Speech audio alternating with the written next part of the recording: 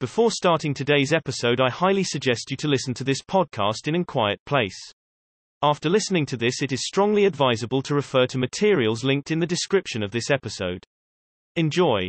Hello everyone. So we are on the day 7 of the indestructible quest. Okay. So today's topic is reimagining the internal triggers. Okay. So yeah, let's start. So first of all, there's gonna be some steps. So we are just gonna discuss about the healthy way to deal with the internal triggers. Okay.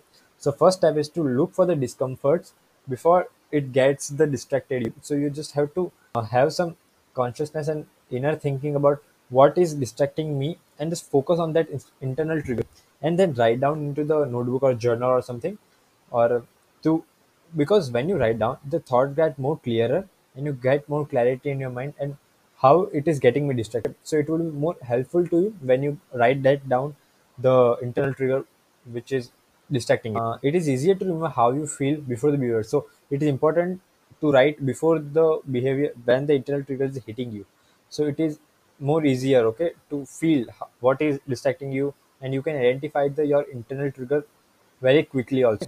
And some external triggers are more easy to identify than internal ones because internal triggers can be sometimes tricky and you are not able to observe what is exactly distracting you. External triggers can be easy called sometimes social media, phone or something, notifications. You can just get the gist of what is distracting you, but in internal it is some part is tricky. You have to explore the emotion sensations that come along with your reaction to the internal trigger. Okay.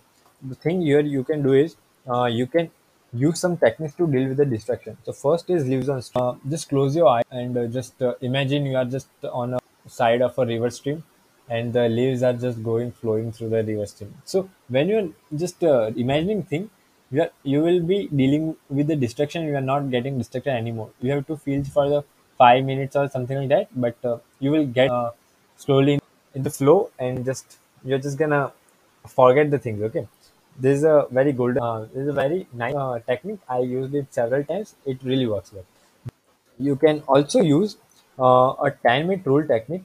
In the 10-minute rule technique, you can do when you are getting urge of anything, you are just gonna tell that I'm just gonna do it after 10 minutes. Okay, if you are working on something and you need to get ice cream, just tell yourself that you are gonna get it after 10 minutes, and the 10 minutes are never gonna happen. You're just gonna forget that thing. And same we are gonna do here with be aware with the liminal moments. Okay, you're just gonna have some consciousness about how they are the liminal movements. Okay, so other ways to surfing the urge, other way to deal with distraction is surfing the urge.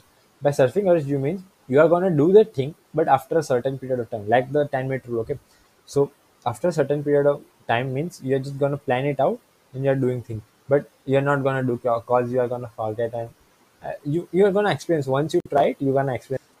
Identifying internal trigger can take away much of its power. Okay, by identifying the internal trigger, the its power is it's less more distracting. Okay, and stay with the feeling before acting on them. Focus on recondition your mind to seek relief from internal trigger in a thought.